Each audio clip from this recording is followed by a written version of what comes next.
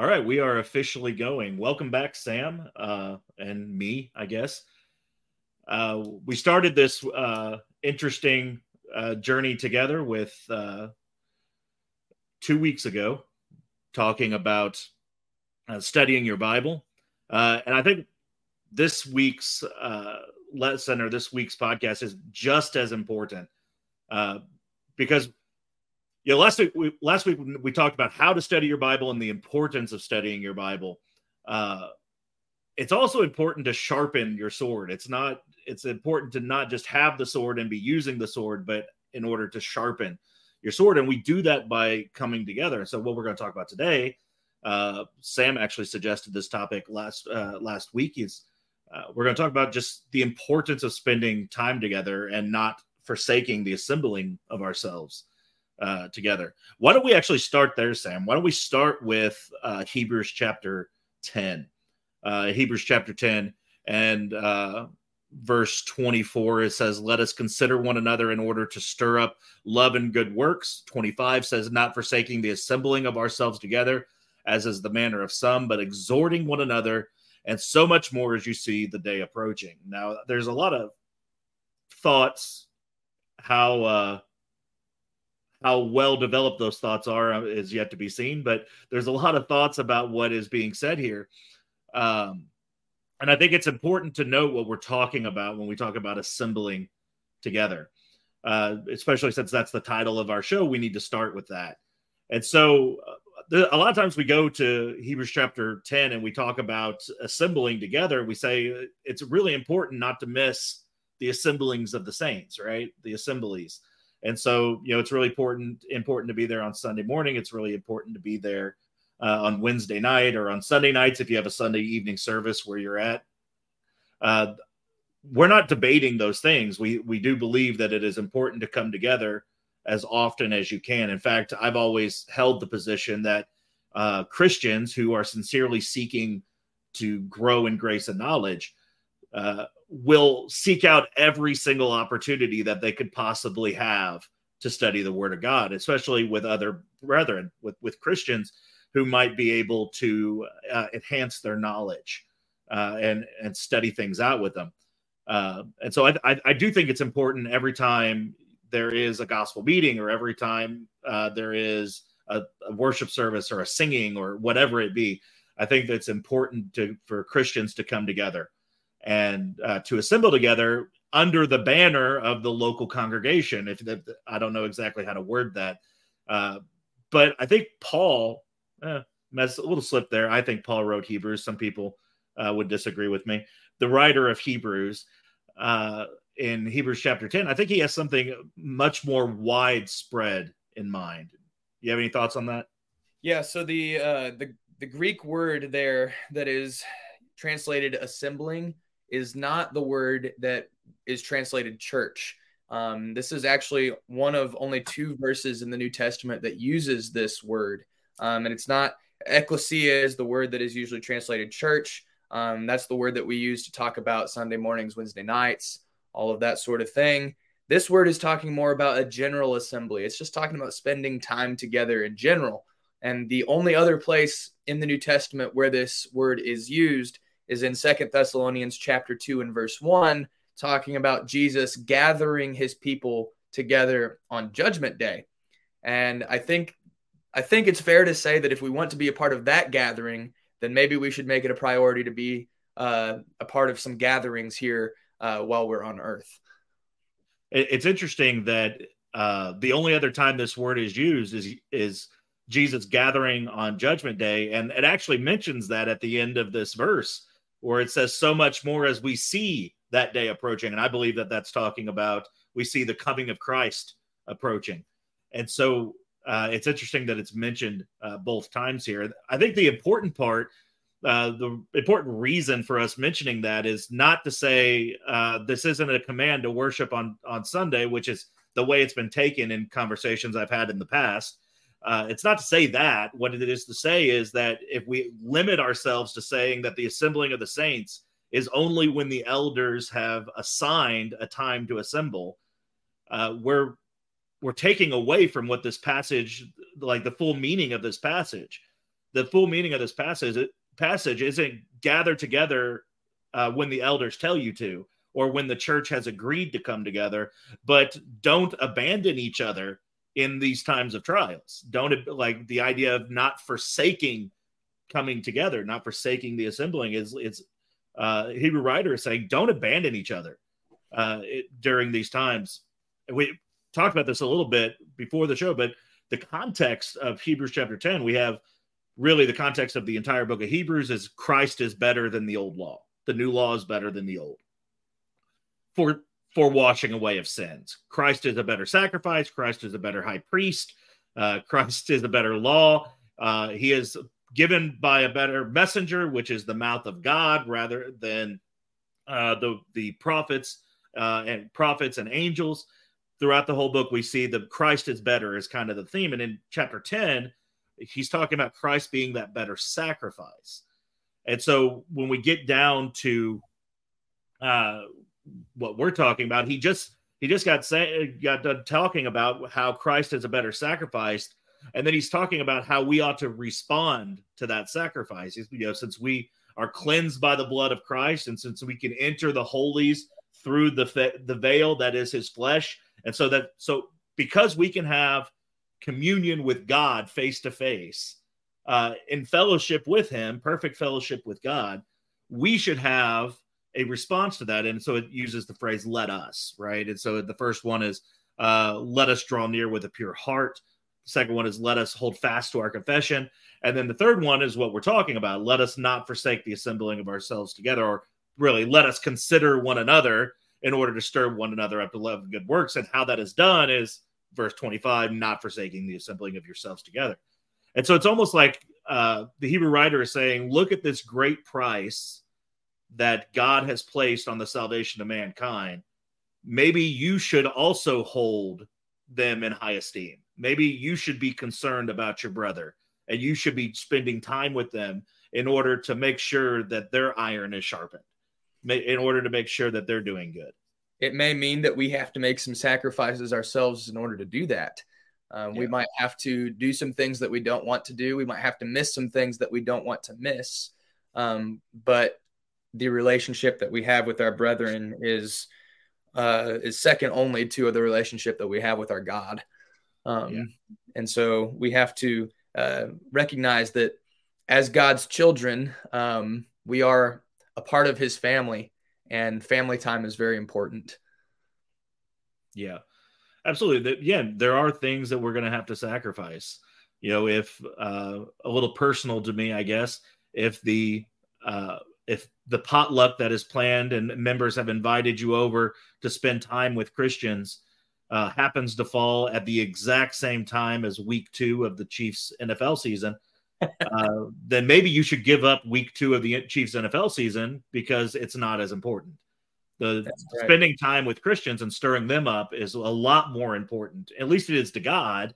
It is a lot more important than whatever you have on the back burner, whatever you have on the side.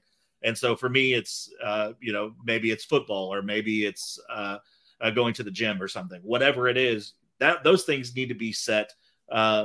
Some of those things probably either need to be rescheduled or set to the side in order to make way to helping stir up your brother.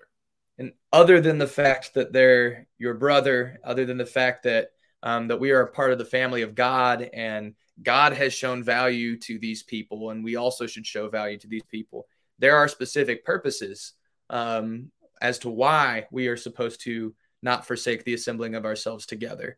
In this context, it talks about that we are to stir up love and good works with one another, that we're to consider one another, to put other people ahead of ourselves, and especially those of the brotherhood, I think, is the idea. But of course, we can't stir up love and good works if we're not together, if we don't have the relationship to be able to do that. Yeah. It's interesting. One of the passage of scriptures that talks about Christians spending time together, Romans chapter 12, right? Mm-hmm. And so if you go Romans chapter 12, verses 9 through 21, we're talking about spending time together, preferring one another's company over the company of the world. right? But if you go before that, it's Romans chapter 12 starts with change your thinking. Do not be conformed to the world, but be transformed by the renewing of your mind. So change your thinking. Verse 3 says, for I say, through the grace given to me, to everyone who is among you, not to think of himself more highly than he ought to, but think soberly, as God has dealt each one a measure of faith. For as we have many members in one body, but all the members do not have the same function, so we, being many, are one body in Christ and individual members of one another. And so here he's saying you need to change your thinking. And part of that change of thinking is you need to think not so highly of yourself. And you need to realize that you are one member of an entire body. Although there's many functions throughout the body, you're a member of the body. And so it kind of reminds me of Paul's letter to Ephesus, where he talks about the husband and wife, where he says the husband, the woman is of the same body as the man. If you love your wife, you love yourself, because you are one. And so it's kind of that same idea that's being talked about in Romans, where he says you shouldn't think so highly of yourself, but instead you should humble yourself. And you should realize that you're just one member of a greater body. And so, and if you love someone who is part of your same body, then really you're loving yourself. That's right. So there's a need there for you to forsake yourself. And, some of that is my time. Some of that is my preferences. I used to, every week when I lived in Camdenton, I would spend once a week, me and Matt Hodge, who lived at the time in Marshfield, we would spend one day together a week. And a lot of those times we spent playing disc golf. And I hate disc golf. I can't stand it. But he enjoyed it a lot. And so it was good because it's slow pace.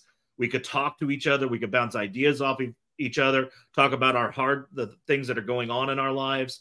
He was preaching at his first work, and I was preaching at my first work. And it was, kind of nice to talk about the difficulties that are there and to help with Bible studies and things like that. But, to be fair, occasionally we would go to a car show and he really didn't care. He doesn't care about car shows, but that's something I like. And so sometimes you sacrifice yourself and you think, well, I'm part of this greater thing, and it's not always about me. And we actually talked a little bit before hitting the record button. We talked a little bit about that being a mindset in worship, where we go to worship and we think, oh, this is about me.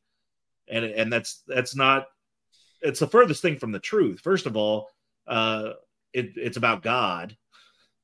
And then second, it's about stirring your brother up. It's about being there for your brother, edifying your brother. Somebody told me a long time ago, if you feel like you've gotten nothing out of worship service, it's probably because you didn't put anything towards the worship service. You didn't put anything into it. And so you thought you should be getting something, but really the design is for you to give, not to get. Right. It just really goes towards motivation. I think all of that is just a consequence of our environment and our culture. We live in America. It's like a very corporate atmosphere. And churches in a lot of ways have become consumer driven.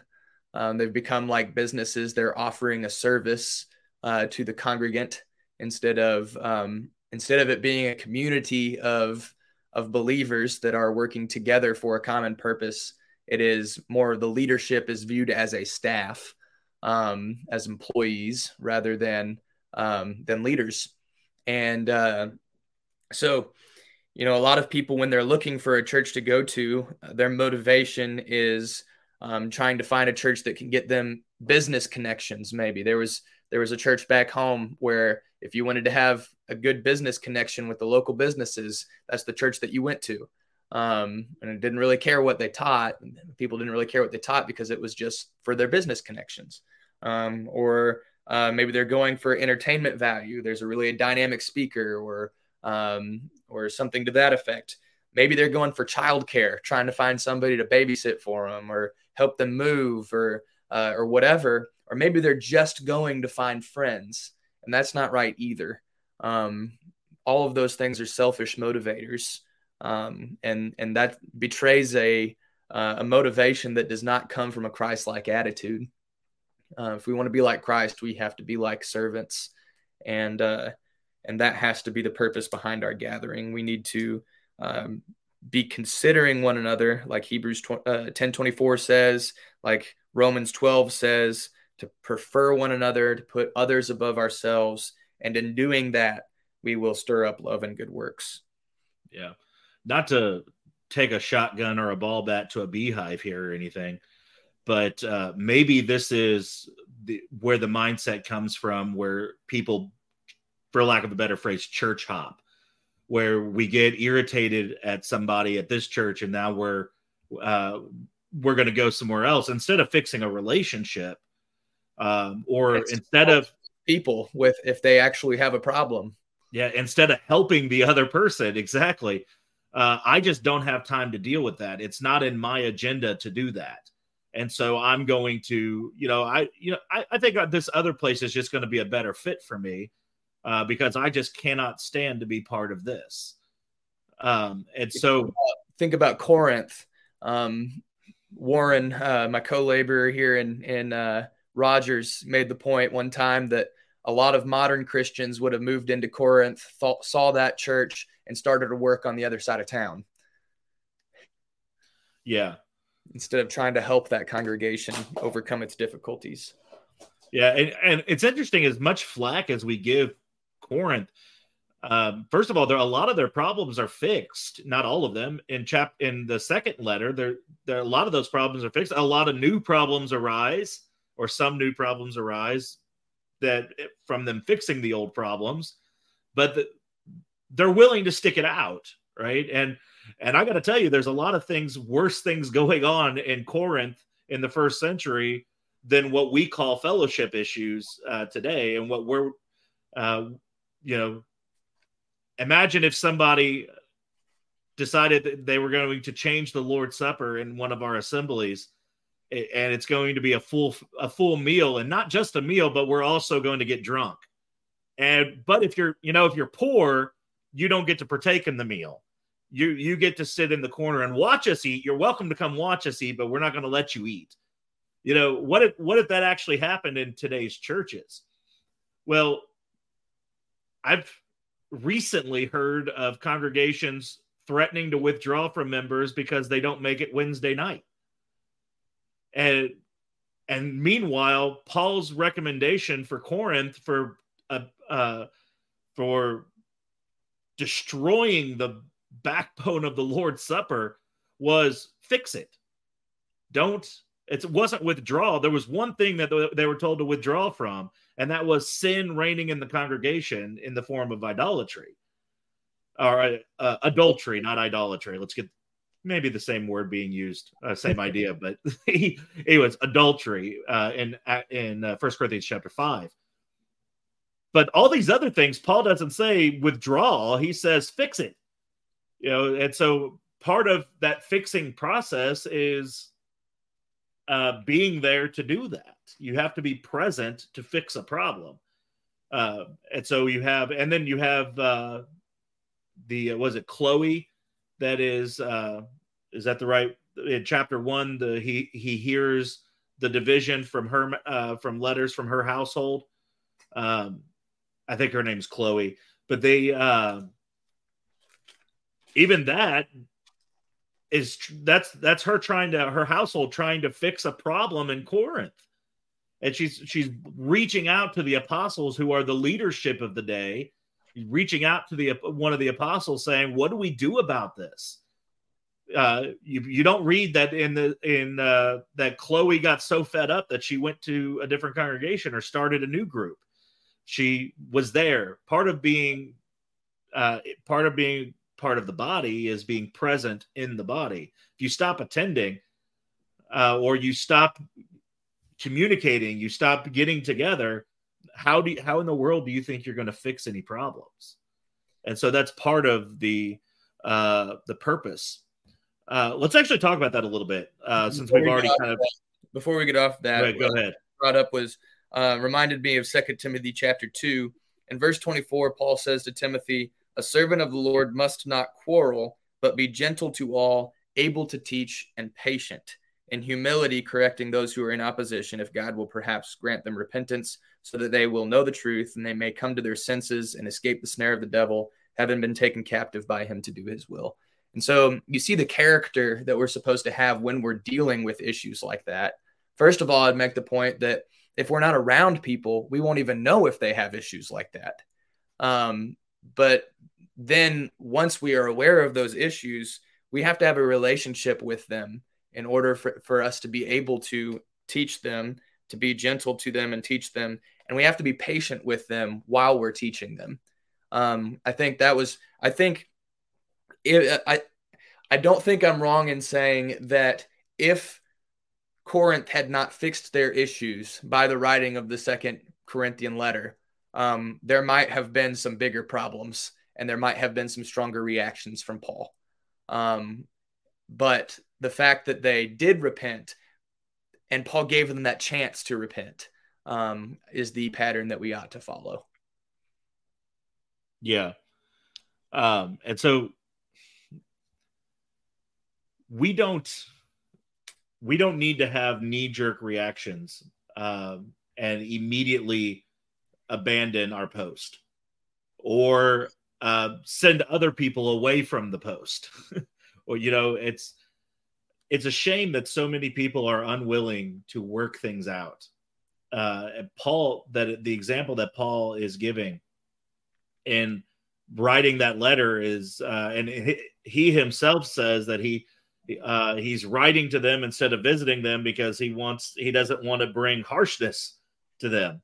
Mm-hmm. So there's obviously things that deserve harshness in them, but he is giving that opportunity for repentance. And so the idea that the servant of God should not be quarrelsome, you should not be out looking for a fight, but you should be able to teach others. And you should be able to convince others, and you should be able to dwell peacefully with others. And be patient with them while they're fixing their problems. Absolutely. All right, so we've already talked about one benefit to getting together, and that's and I'm not just talking about, again, we're not just talking about the assembly. We're talking about anytime we get together with Christians, just spending time together. One of the things that comes from that is we're able to work out our problems. We're able to talk about problems, and we're able to work through them and figure that out. And have the relationship to be able to talk about problems without getting upset. Yeah. It's a lot harder to walk away from a situation that you are deeply ingrained into. And I think a lot of Christians think that they're deeply ingrained into their church or into the local congregation. But really they don't have a life that is centered around other Christians.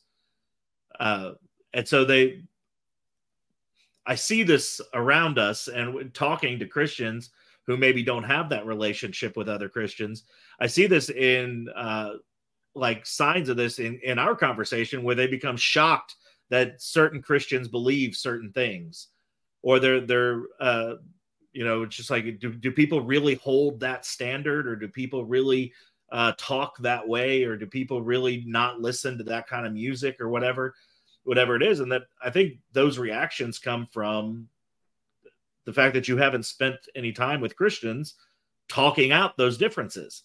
You haven't spent any time with Christians. Not only are you not working out the differences, you don't even know there's a difference there. And I think there's a lot of that going around in the church, where I talk to Christians and they're like, I've never even heard of that being a problem, or that being a difference. And I'm like, that's a difference in 4 or 5 of the families in this congregation. Some of that just tells me you didn't talk to the congregation.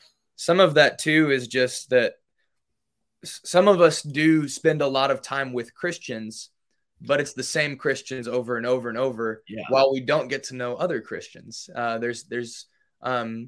We just by human nature, I think there is a tendency to develop cliques, no matter what the social setting is, whether we're talking about school or church or whatever other social organization there might be that we're a part of, we tend to gravitate towards the people we already know and have the most in common with. And maybe that's not always the best thing. Yeah. Diversity is not bad always, right? So getting other opinions and getting other thoughts. I'll tell on myself a little bit and kind of to make 2 points here. But every Sunday afternoon, we typically eat lunch with brethren. And it's typically the same 4 families of brethren that go out to eat with us. And this is just a little thing, but it translates into other things. I find that when I'm, want to spend time, want to go bowling or something, it's a lot of times it's those 4 families that I call. Or if I want to, if I'm inviting someone into my home, those are the ones that I think of to invite into my home, or to, have a cards night, or, play spades or something. Those are the people that we think about, the ones that are always there. And so, I think we all do that. And I think we can learn 2 lessons from that. The first lesson is we need to branch out. We need to ask other people. And we've gotten to a point, I've been here almost 2 years, and we've gotten to a point where we don't really ask other people because we get shot down too much, and or they just don't come. So we quit asking. But we didn't ask everybody. We didn't try everybody. And so sometimes people can't come. Sometimes people can come. But I think we need to make an effort to spend time, like even if it's something little, like going out to lunch on Sunday afternoon. We need to take the time to invite other people to that lunch. But also, if you're the Christian who always turns down spending time with other people, because this has happened where we invite people out to lunch or to our home or something, and every time we do, there's an excuse or there's a reason why they don't want to, or they just say no. You need to make a habit of accepting invitations. Or if you aren't giving invitations, you need to make a habit of extending invitations. I think a lot of Christians get upset because nobody wants to spend time with them. And I know growing up, and Sam, you're a little younger than I am. That's 7 years younger than I am. And so I grew up in just a little bit generation above you, friends group, but in the same town. But you might think it's ridiculous that growing up, I thought that nobody wanted to spend time with me. Like the whole time I was in St. James and I lived there, I thought most of the time, I was a member of the church at St. James. My parents were members there most of my life. And then I was a member there until I was 20. And that whole time, except for maybe the years of 19 and 20, I thought nobody wanted to spend time with me. And I thought I was an outcast in the congregation. And I thought everybody looked down on me for one reason or another. And I never stopped to consider that the reason I didn't go to birthday parties is because I never tried to speak to other people. Or the reason I didn't get included in things is maybe not because I wasn't invited and not because they didn't intend to include me, but because I had refused, or because my parents had refused when I was younger, and I just didn't get ingrained into that group of Christians growing up, and so I felt like an outcast a lot. And some of that, when I became a teenager, might have been I didn't get invitations because my behavior wasn't something people wanted to be around, and so I needed to fix my behavior, and then I needed to actually reach out. And so it's remarkable when I started, when Grady Huggins went off to college. He was teaching Grady's a year younger than I am. He was teaching a Bible study, a young person's Bible study in St. James. And I think we were going through Ephesians at the time, and we're about to finish Ephesians, and he was going to college, and he needed somebody to pick up that study so it didn't just stop. And so he came to me and said, "Craig, you really need to do this." And it's amazing how when I started studying the Bible, that's when I just started studying for that class. That's when I started taking my Christianity more seriously. And I started growing in grace and knowledge. And that's when, remarkably, after I started studying the Bible more and acting like a Christian should act, that's when Christians started spending more time with me. And when I started reaching out to them to do things, now I'm all of a sudden I'm very included in the group of young people there, my age group. It's amazing how just making an effort in yourself will pay back will return to you by effort from other people as well. And so if you're the person who never invites and never accepts invites, then maybe the reason you're feeling like an outsider in your congregation is because it's because of you, because of your actions. And so maybe you should start reaching out. I'm going to use your story there to kind of segue into another thing we wanted to talk about. So your relationship with Grady is what got you in that position, that he pushed you in order to get you where you needed to be in order to have those relationships. And that's another thing that we need to be aware of and on the lookout for in our personal lives is we need a Grady Huggins in our life. We need somebody to push us and to encourage us and to stir us up to love and good works. And so in Titus chapter 2, we see that responsibility laid on the shoulders of the older men and the older women in the congregation, that they are to be examples and they are to mentor and teach the younger people of the congregation. Just in the last year, I have had several younger people tell me that they have been on the lookout for an older person to mentor them or to give them advice, just general advice even. And a lot of the older people that they've asked that they really look up to and really respect and revere have responded by saying basically that they're not the person to ask. And so they refuse. Don't do that. If you're an older person, there's a reason why the young people are looking to you for the advice and for wisdom, because they see something in you that they want, that they need. And so not only does the Bible lay that responsibility on your shoulders in Titus chapter 2, but you are cheating the younger people that desperately want your experience and your advice.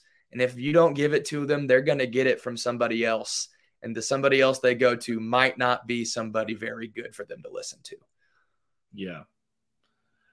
I think we both have heard stories of young men picking the wrong mentors, picking the wrong people to look up to. I could say that my little brother has picked in the past picked a really rotten egg to mentor him. And because of that, he's having struggles. And whether he knows he's struggling or not, he's having struggles with his faith because of the damage that mentor did. And so it's really important to pick the correct ones. And if we as older Christians, people who are established in the faith, if we refuse to mentor younger people, first of all, what you said, we're cheating them that opportunity. But also, again, to reiterate what you said, we're rolling the dice and hoping that the person who does take them on and does talk with them it isn't a rotten egg, isn't somebody who's going to destroy them and destroy their faith. And I don't think that if we love one another, I don't think that's a gamble that we should be willing to make. That's not a chance we're willing to take. And so talk about the importance of coming together and being together. So what you were saying is it gives the older people opportunity to mentor the younger people. And I think the other side of that coin that I didn't really touch on as much is that as younger people, we need to be looking for older people to mentor us. Yeah, absolutely. And so what it does is it opens up two opportunities. It opens up the opportunity for younger people to seek mentors and to find mentors who are godly and who are respected in the church, and not only respected in the church, but counted as righteous by God. But it also gives older Christians the opportunity to learn how to teach and to learn how to mentor. And so it's not just the young people who are growing. It's the older people who also get to grow from this relationship. And so the question arises, if you're not spending time with Christians, just outside of the services, outside of the official assemblies of the local church, if you're not spending time with one another, if you're not deeply engrossed in one another's lives, then why would the younger Christians come to you for guidance? Like, what are you offering them that you think that they're going to reach out for? The people don't reach out to strangers for guidance. They reach out to people they know. But also, a lot of the reasons why Christians never grow up to be teachers and never grow up to be mentors is because they refuse to mentor. They refuse to help people. And so to that, I would say we need to empty ourselves of pride and realize that if we don't mentor the next generation, then the mentorship that they're going to get is not going to be from the church. It's not going to be from sound Christians. Can you imagine an entire generation growing up right now? Can you imagine an entire generation whose only mentor is TikTok and the craziness on there? Or even just as bad, Facebook, or just as bad, YouTube. If you can't take the time to sit down and explain to the young Christians around you issues in the church, you know who's going to explain it to them? Some charismatic preacher on YouTube, some Bible project or something is going to explain matters of life and death to them. I don't know why we are willing to sacrifice the younger, our younger Christians up to the idolatry of today's internet world. So part of getting together is growing that relationship so that young people will come to the older people for questions, to ask questions. And so that you will know the younger people well enough, as older people, you will know them well enough to know that they need guidance. And so that you could see something that's going wrong. It's been several times now where somebody I know, maybe a member of my family or something, is not what I thought they were. They've been slipping for a long time, but I haven't been around them enough to realize how much they've been slipping until you get to see them again. And then you're like, oh, wow, this person is not the person they were a year ago. And so if we're just ignoring one another, we're going to be real shocked when that person ends up over at Green Tree or something, if you're in St. James, over at Green Tree, or ends up over at the mega church. In this area, it's Harvester. I don't know what it is down in Rogers, Arkansas, but they turn away from us and they turn to this other teacher who's going to feed them with some social nonsense. And they're going to reject the truth. all because we couldn't take the time to spend time with our brother and to Let me get to go know off them of, and to teach them. I'm gonna go off of something you said a little while ago. A lot of the older people that are neglecting their responsibility to mentor the younger generation are doing so because they feel underqualified, and they're doing so because they lack confidence in their ability to do that. Um, in some ways, that's understandable. I think that when we're faced with a task that is that important, it is easy to lack confidence. But Paul said, or again, the Hebrew writer said in Hebrews 5, he was in verse 12, he says, For though by this time you ought to be teachers, you need someone to teach you again the first principles of the oracles of God, and you have come to need milk and not solid food. And so there's also, if we are partaking of solid food, then we should be qualified to be teachers. And if we're not qualified to be teachers, then we're probably not partaking of the right kind of spiritual food.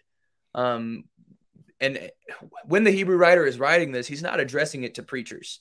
He's not addressing it to the leadership of a church. He's addressing it to Christians. If you've been a Christian for very long, you ought to have been partaking of solid spiritual food. And if you've been partaking of solid spiritual food, then you ought to be teachers. And it's up to us to find opportunities to be teachers. But if you've been a Christian for very long, you should be teaching. And that doesn't necessarily mean you should be leading a class in worship service. No, I think that's a very minority of the people that we'll be talking to. But again, if we start limiting the idea, I'm sorry, go ahead. I was just saying your personal relationships. If you've allowed the word to affect your life, then you should be teaching. Yeah. The same problem we're talking about is the same thing that happens in chapter 10, where we lessen the scope of assembly to mean local assembly of the saints. And here in Hebrews chapter 5, we're lessening the idea of teacher to just simply mean a formal teacher. Right. And there's so many more ways that we teach other people. When we just answer questions sitting at a dinner table, or we're having a conversation, if me and you sat down at a restaurant, you said, Craig, I've been thinking about this. What are your thoughts? In that way, in that capacity, I am a teacher. I'm showing you my understanding of the scripture.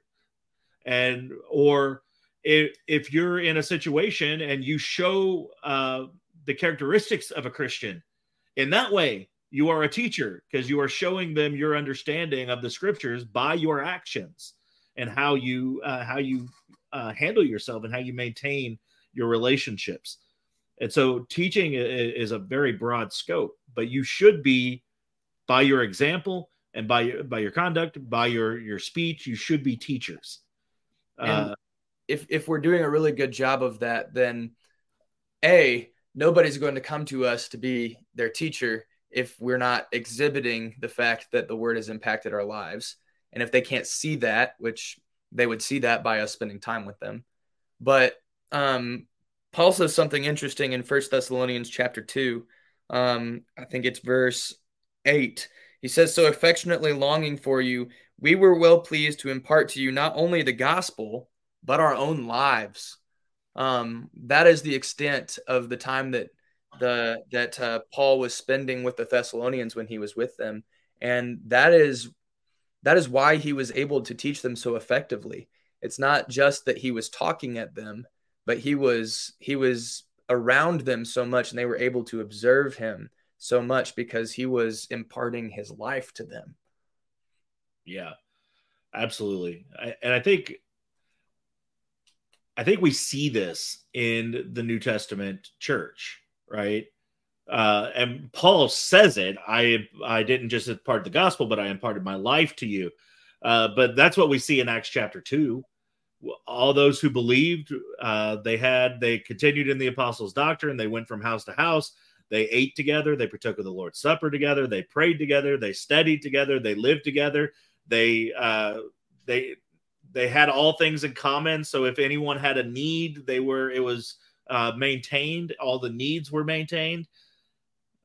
We see that closeness in the first century church. And you might say that this has kind of been explained, or even maybe explained away, by people saying, well, these were Jews who were showing hospitality because they were Jewish Christians were there for the Passover, and now they didn't go back to their homes, and so they needed that help in that time. But that's not what we see in Romans chapter 12, right? We don't see a bunch of people who are homeless who traveled to Jerusalem and then obeyed the gospel and just stuck around. That's not what we're looking at. But the same ideas are being presented in Romans chapter 12 as we see being acted in by the actions of Acts chapter 2. Romans chapter 12, verse 9, let love be without hypocrisy, abhor what is evil, cling to what is good, be kindly affectionate to one another, in brotherly love and honor, giving preference to one another, not lagging in diligence, fervent in spirit, serving the Lord, rejoicing in hope, patient in tribulation, continuing steadfastly in prayer, distributing to the needs of the saints, given to hospitality, bless those who bless those who persecute you, rather, bless and do not curse, rejoice with those who rejoice, and weep with those who weep. And we could continue on, but that sums it up pretty well.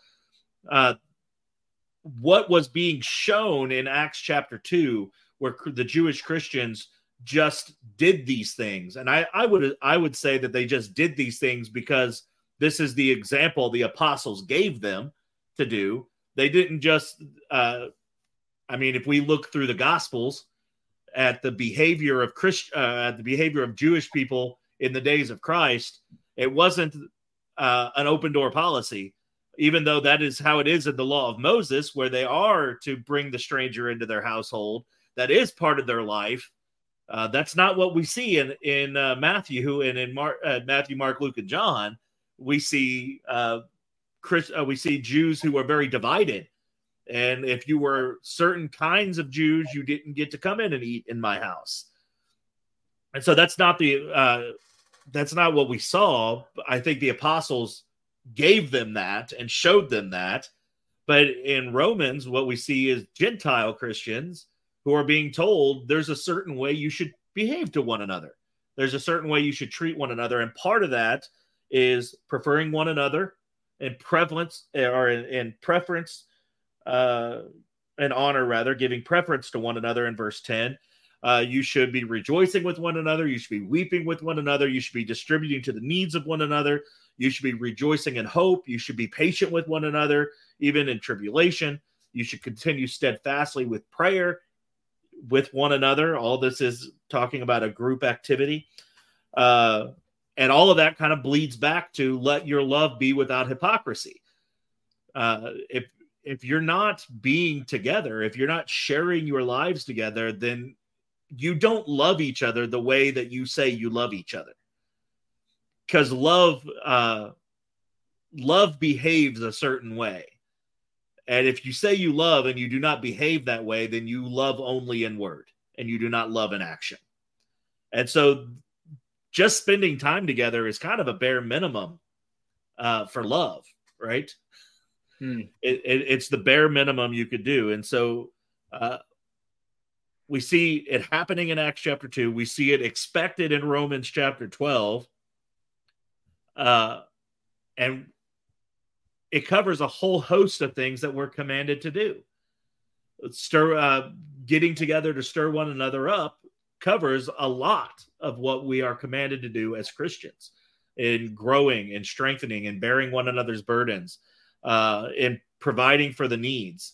There's a lot of Christians who are in a lot of need, who don't get that need, who those needs aren't taken care of because nobody knows they're in need. Because a lot of times, to put Christians on the hot seat here, a lot of times we get so comfortable living our lives where I have no idea that this family down the road who I worship with every Sunday can't afford to, they can't afford meat for their meal or something. And so they actually have need, or they're having trouble meeting their bills, or whatever it is. They're having car troubles. We don't know these things because we're not part of their lives. And so those who have need go unattended to because we're just not part of their lives.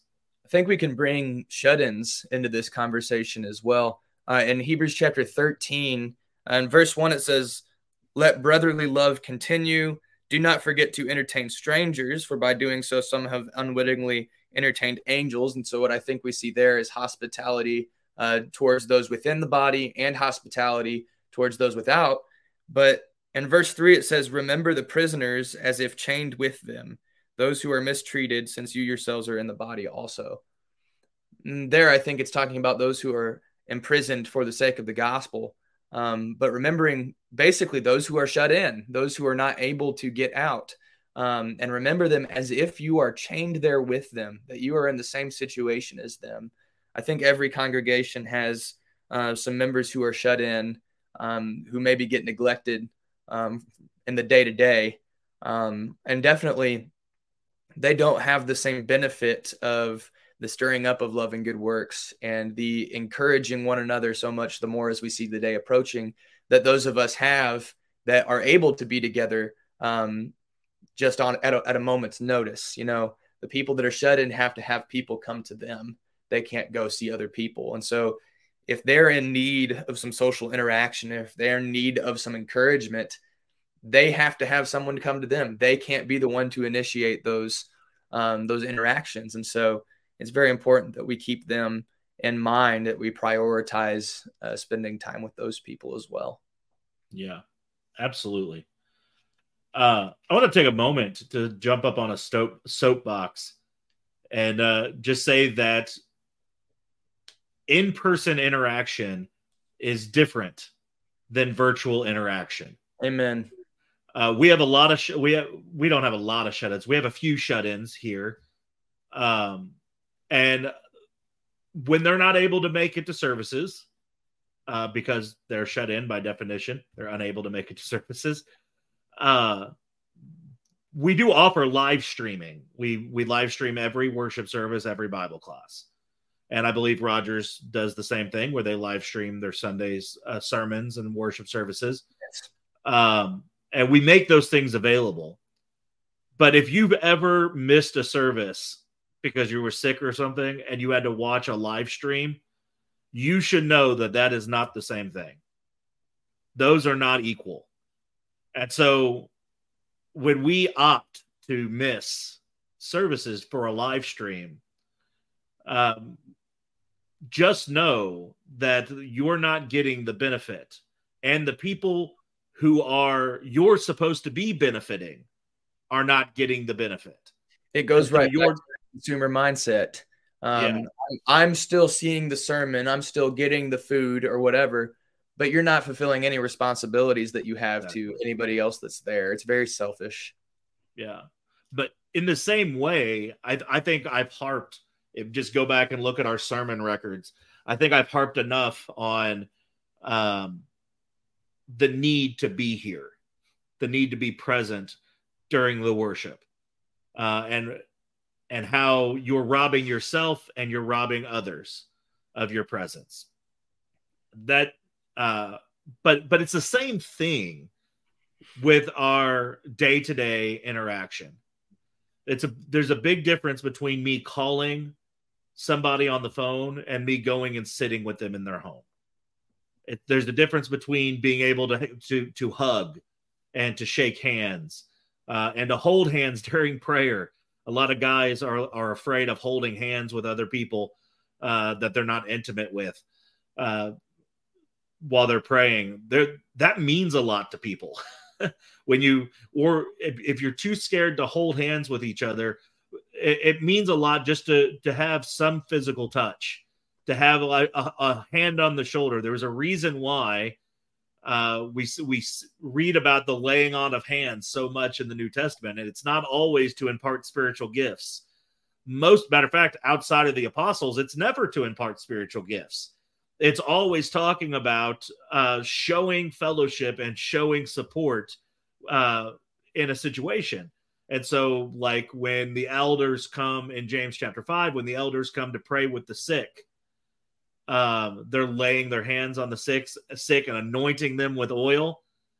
That's not some miraculous thing. That's literally just bringing medicine, taking care of the needs of the saints, but also being there in person, showing concern, showing that familiarity, showing that fellowship, and that encouragement. I'll bring in Acts chapter 20 as well, when Paul is meeting with the Ephesian elders for the last time, after he gives them his parting words of wisdom. Basically, in verse 36, it says, when he had said these things, he knelt down and prayed with them all, and they all wept freely and fell on Paul's neck and kissed him, sorrowing most of all because the words which he spoke, that they would see his face no more. And so obviously it's not talking about like intimate relationship, but the physical touch is important there. It's communicating something to Paul there. Yeah.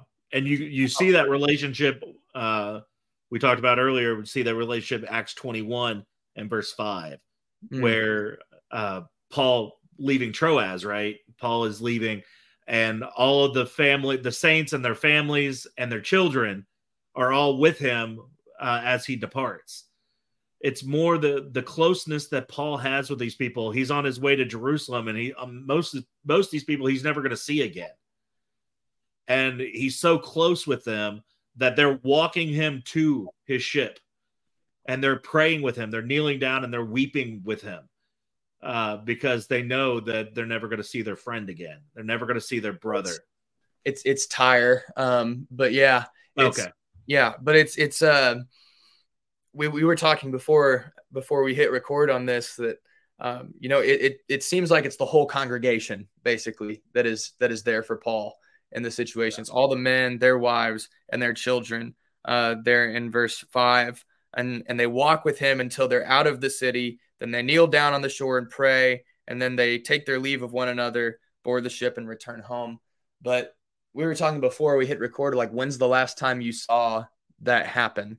When somebody was who was close with a congregation comes and visited, and the whole congregation walks them to their car, or something to that effect. The relationship between brethren at that time. Of course, it was a little bit different because they didn't have a cell phone, and they didn't have the communication or the transportation availability to visit very often. But you can really see it's very there's a lot of imagery there for us to see the closeness of that relationship. I'll tell you, kind of bragging on ourselves a little bit, but I'll tell you the last time I saw something that was close to that is when if any of you have ever left or attended PTC, and the Friday that we leave after the last class, and all the tables have been put up and all the chairs have been put up, and everybody is the cars have all been packed, everybody's about to walk out, the entire common area is filled with brethren crying and hugging and exchanging, making sure we have information exchange. We spend an entire week getting to know each other, and a lot of us have known each other for years and years. And some of these times, like this year, JR announced that he wasn't going to be there next year, and so that's a very emotional thing, where it's kind of like the older guys are starting to step away. And you're not going to see him again. You don't know if you're going to see him again. You don't know when that's going to be. And so I see that closeness. I feel that closeness with the brethren that we attend PTC with. Absolutely. What I don't see, unfortunately, is I don't see that in our local congregations. And I love my brethren, and I love being with my brethren. But I'm telling you, I don't see that. I don't see that when I visit other places. I don't see that at home. I don't see that anywhere. And it's kind of depressing. that we don't have that closeness where we are happy to see one another, where we're greeting one another. I have that with a few of the members at several different congregations, where if I'm there or here, when we come together, there's that genuine closeness. But I think we're missing that. And I think maybe it's technology. Maybe we could blame it on communication styles today and what people are used to. But I really wish that we would get back to that. Sam is indicating that we have gone over an hour, and he's uncomfortable with the time, the amount of time we've spent talking about this. But anyways, the importance of coming together, there's no way that we can fulfill the commands of God and that we can strengthen one another and not be together. I'll also throw out there as a way of closing that, as Christians, our intention in this life is to spend eternity together. And if that is our intention, then we better get comfortable doing that now. Yeah. A lot of Christians can't stand each other here. What are they going to do when there's no other congregation to escape to? It's, it is what it is. Anyways, join us 2 weeks from today. And we'll be back together, and hopefully you guys were encouraged by this conversation. I know I was. I'm always encouraged when me and Sam get to sit down and talk with each other. It's always a building experience for me, whether it's recorded or not. And so I really appreciate your thoughts, Sam, and I really appreciate other people listening. We got to get those numbers up. We got some rookie numbers on the last recording. Some of you guys need to be sharing this. What's going on? Do you know who we are? We're like really important people, right? Really popular. I think if you say you're important and have to say it, or have to say you're popular, it probably means you're not. But if you were encouraged, not that we are popular or even worthy of it, but share the podcast with other people, so other people can be encouraged. And if you have a idea of what you want us to talk about, send it to one of us. Most of the people who are listening know how to get a hold of one or the other, and so get a hold of one of us. And I think the comments on Spotify are turned on, if nothing else, and so you can add a comment and ask or send a message to us. So appreciate you guys, and we will catch you next time in a couple weeks. Take care. Thanks, Sam.